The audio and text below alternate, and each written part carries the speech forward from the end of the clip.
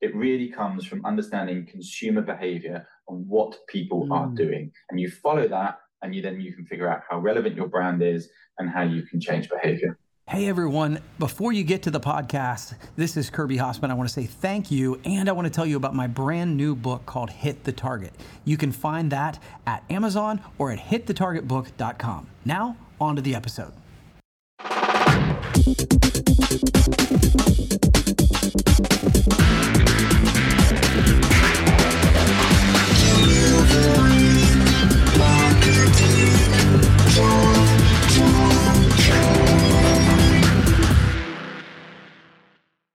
Hey there, and welcome to a brand new episode of Delivering Marketing Joy. I am your host, Kirby Hossman, and joining me today is a brand new rock star. I'm so excited about this conversation. It's all about changing people's behavior, which is what marketing is all about. Our guest today is the head of ethnography at Ipsos Mori, is a business anthropologist. This is really complex to get through, and I love it. He offers an unfiltered view of people and culture through international research. I think we're going to really learn some stuff today. He educates companies and governments on how to change consumer and citizen behavior. Oliver Sweet, thank you so much for joining me today. Thank you very much for having me. And sorry about my stupid job title. Head of ethnography is a really awkward thing to be pronouncing for something that's actually quite simple and actually quite joyous. Yeah, that's awesome. I love that right before we started recording, I'm like, help me pronounce this. I just want to make sure I don't come off as more stupid than usual. So thank you for that. I appreciate it. So let's just dive right in, Oliver. So, you talk about how to change consumer and citizen behavior. So how do you improve brand relevance and change consumer behavior? How do you do that? As an ethnographer, what I do is I go and meet people and understand the world from their point of view, right? So much of research is all about surveys, asking some questions, getting some answers. Or on the qualitative level, it's about focus groups, getting people in a room, asking some clever questions, getting some good answers back. My world is going into people's homes, understanding what they do, where they go, who they hang out with, and trying to figure out what culture they live in. And I go all around the world into people's homes doing this. And there's a couple of different things in that question. So one of the ideas I want to throw out there as an idea is like, where does the brand exist? And so many of these people listening in today, marketing managers, they may have brand managers. Brand managers may think that the brand lives on their desk and they know how to write it out. It's got an emotional element, a functional element, and they know how to communicate it with certain iconography and stories. I think that brands exist in the minds of consumers. They exist in how they are interpreted, how a consumer looks at your brand, the colors of your logo, the story about authenticity or provenance or whatever that might include, that the brand actually exists in their mind. And I'll give you an interesting example. Jägermeister is a spirit that many of us will know. It's become highly popular in the last 10 years. It's existed in Germany for many, many years. It's basically a digestif you have after your meal to help you with digestion, and it's got kind of medicinal qualities. If you're feeling a bit poorly, you might have a little slow drink of Jägermeister in Germany, right? What they saw in the UK, or certainly in the US and other places, is people were dropping a shot of this into Red Bull and smashing it back. It's not medicinal. Well, it might be medicinal, but not in the way that they'd intended it, that's for sure. It was like rocket fuel. And because what happened is, so if you imagine you're Jägermeister and you're looking at your brand and going, this isn't how I wanted people to drink my products. No way. Right? So it was different from what was going on a brand manager's desk to how it was actually being seen in the eyes of consumers. Now, fair play to Jägermeister. They saw this and they lent in and they just went for it. And they started promoting Jaeger bombs and Jaeger being used in different ways. And I think that this has come from them understanding that their brand doesn't sit on a brand manager's desk necessarily, but it can be influenced that way. It really comes from understanding consumer behavior and what people are doing. And you follow that, and you can figure out how relevant your brand is and how you can change behavior. That's incredibly insightful, Oliver. And I agree with you 100% that I think so many times we think we know what the brand means, but the brand means what the consumers believe. So I think, and leaning into what the behavior is I think really insightful. So, but I think, one of the things that we think is if we just explain to people, if we just, hey, this is the best way to use our product. This is the best way to improve your life. This is the best way to do whatever. You're going to educate them. Why doesn't educating people actually change their behavior? Oh, we would love it, wouldn't we? We would love it. We would love to be so smart as individuals that we learn something new and then we then take it into all parts of our life, right? And one of the great things that behavioral science has taught us is that we don't always act in our own self-interest and that we don't always act in a way that is very rational. One of the big ideas that behavioral science landed is we had sort of two ways of thinking: a system one side, which is very fast, it's instinctive, and very responsive, and a system two side, which is, very thoughtful and reflective and smart and logical. And actually, system one just dominates our behavior, and system two is like the little iceberg that we hold on to. But and so we might think that we are going to embark on some healthy behaviors. We might think that we are going to drink less alcohol. We might think that we are going to smoke less. But system one takes over. And this is natural. This is who we are. This is part of the quirks of human beings, I think. And one of the things we're very difficult at doing is translating system two into system one. I did a piece of work for UK government a few years back, which is all about financial literacy. How do you help people to save and plan for the future in ways that people tell us that they want to? So a lot of people might come to the government or to banks or to other places and say, I really want to start saving a bit better, but just not actually doing it very well. And people say, I've got a plan. All right, okay, how are you going to put your plan in place? Yes, definitely. A month passes, no plan has ever been enacted.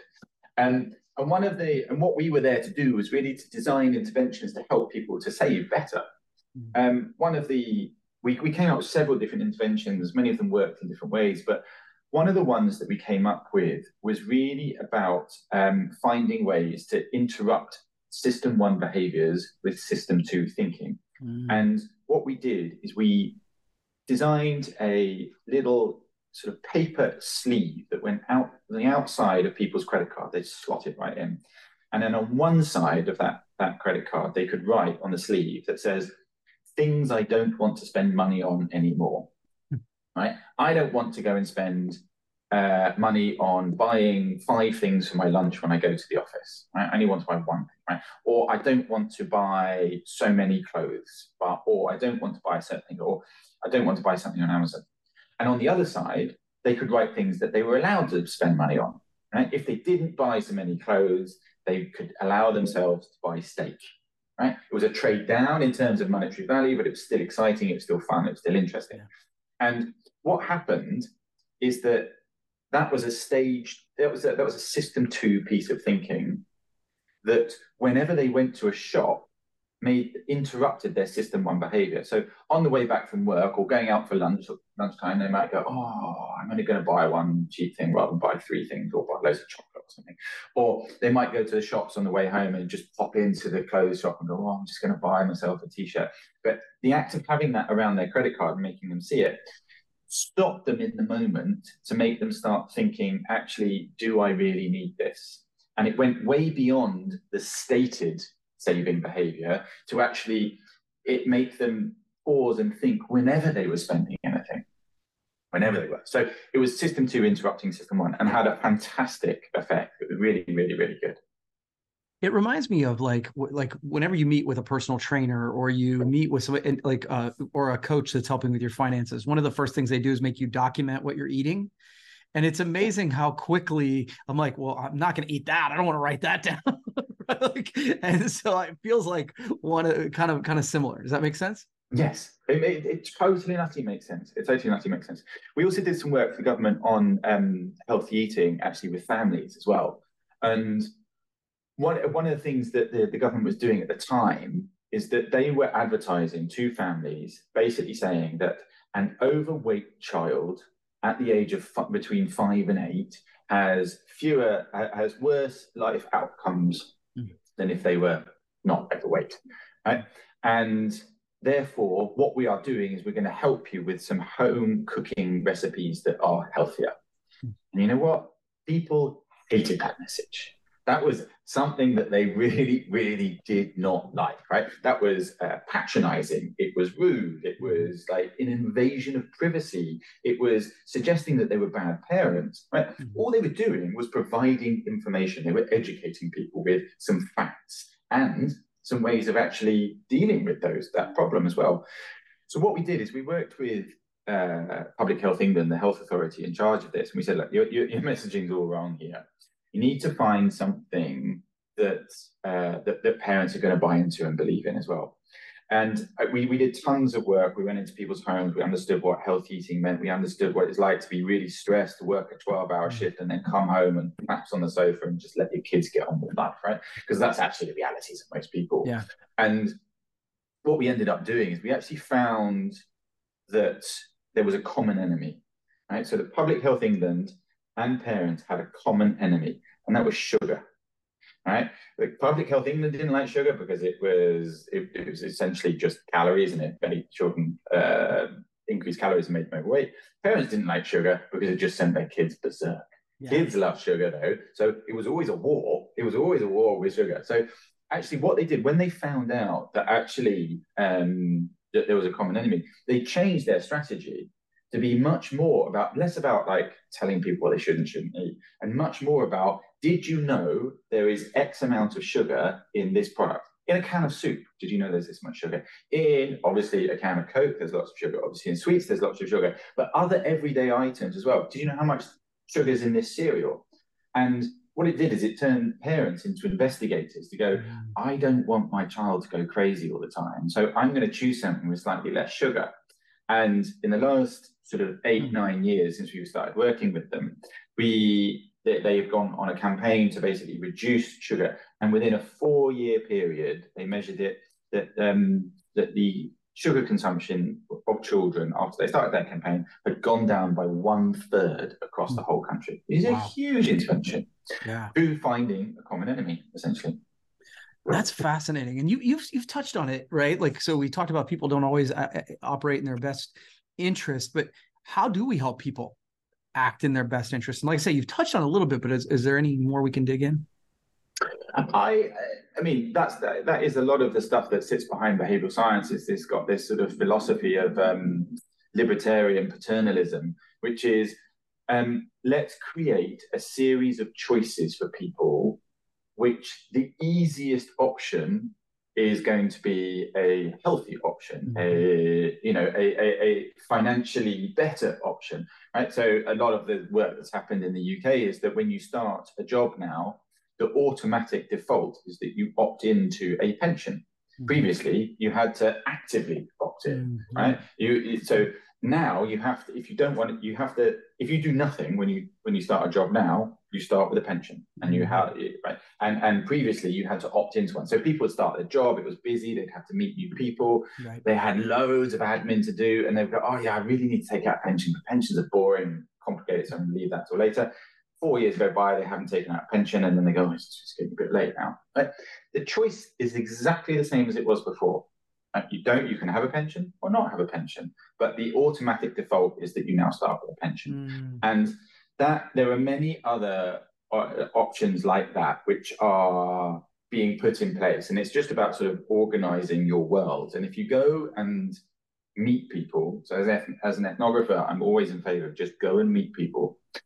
You go and watch what they do, you go watch how they do things, you'll find out what the environment is around them and how to help them make better choices in life. I want to go just off script for 1 second, because I'm just kind of curious, because you mentioned that most of the time when we do this sort of thing, we do surveys and stuff like that. And you're saying, hey man, I go to their house and I see their behavior. Why do you think that? Tell me about the difference there. Like, so like, it makes sense that you see what they're doing and there might be a discrepancy between what they say they're doing versus, is that why you want to be in their home? So if ethnography's got like a thing going for it, it's basically to map the differences between what people say and what people do. And as individuals, we do it all the time. Yeah, all the time we do that. And it's when you get into the world of market research and you sort of feed into marketing plans, it's always quite fun to showcase that people say one thing and they do another thing. It's always like, ha, caught you out. It's fun. But there's a lot more to it than that, in actual fact, because we all do it. Right? And it's a bit disingenuous to laugh at them, because I do different things. I purport to be quite healthy, but the amount of chocolate I eat is off the scale. That's not healthy. It's ridiculous. But what it's basically doing is it's showcasing from a marketing perspective that people want to do something that they currently cannot achieve. And that is a huge tension and therefore a huge opportunity. Yeah. Right. So in my mega chocolate eating, right, I say that I'm quite healthy, but I eat a horrific amount of chocolate. So there's a tension there, which is basically I haven't found an adequate sweet or pick-me-up that is actually healthy. Right? There might be something out there that I could substitute in, and someone could come to me, a brand could come to me and say, hey, if you've ever wanted to cut down on your chocolate consumption, but still have something that is a nice pick-me-up in the afternoon because you've had too much coffee so far and you don't want to drink any more caffeine, is a great opportunity. Now, I haven't seen that, and to be honest, I've only just made it up today, but there's always a difference between what people say and do. And from a marketing perspective, that is just gold in terms of an opportunity. That's what we need to be looking for. That's brilliant. Actually, it's funny, Oliver. One of my favorite quotes, and I honestly don't know who to attribute it to, I say it all the time, is the greatest distance in the world is the distance between I know and I do. Right? Like it is, because every time you're coaching a client, you're doing whatever, it's like, yeah, I know. Yeah, but are you doing it? Oh, no, I'm not doing that. Absolutely. So I love what you say about the idea that when you find that divergence, that there's a real marketing opportunity. So Oliver, I appreciate you taking the time today. Where can people find more information about your work and what you do? So I work for probably one of the largest research agencies in the world, Ipsos. We are in 89 different countries and our website is massive. So please do visit the Ipsos website. Most of Ipsos is a survey company. We do tons of focus groups as well. My little department in ethnography sits at the small end of the scale. Best way to find me if you want to catch up and ask some questions is on LinkedIn. I'm Oliver Sweet, head of ethnography at Ipsos, and I'm totally open to asking questions, having a chat, meeting up on Zoom, whatever it takes. I'm more about having interesting conversations these days than anything else. So please do get in touch. That is awesome. Oliver, this was really, really insightful. I really appreciate you taking the time. We'll have to do it again sometime, okay? Be great. Thanks. All right, cool. Well, that's going to wrap up this edition of Delivering Marketing Joy. We'll see you next time. Marketing.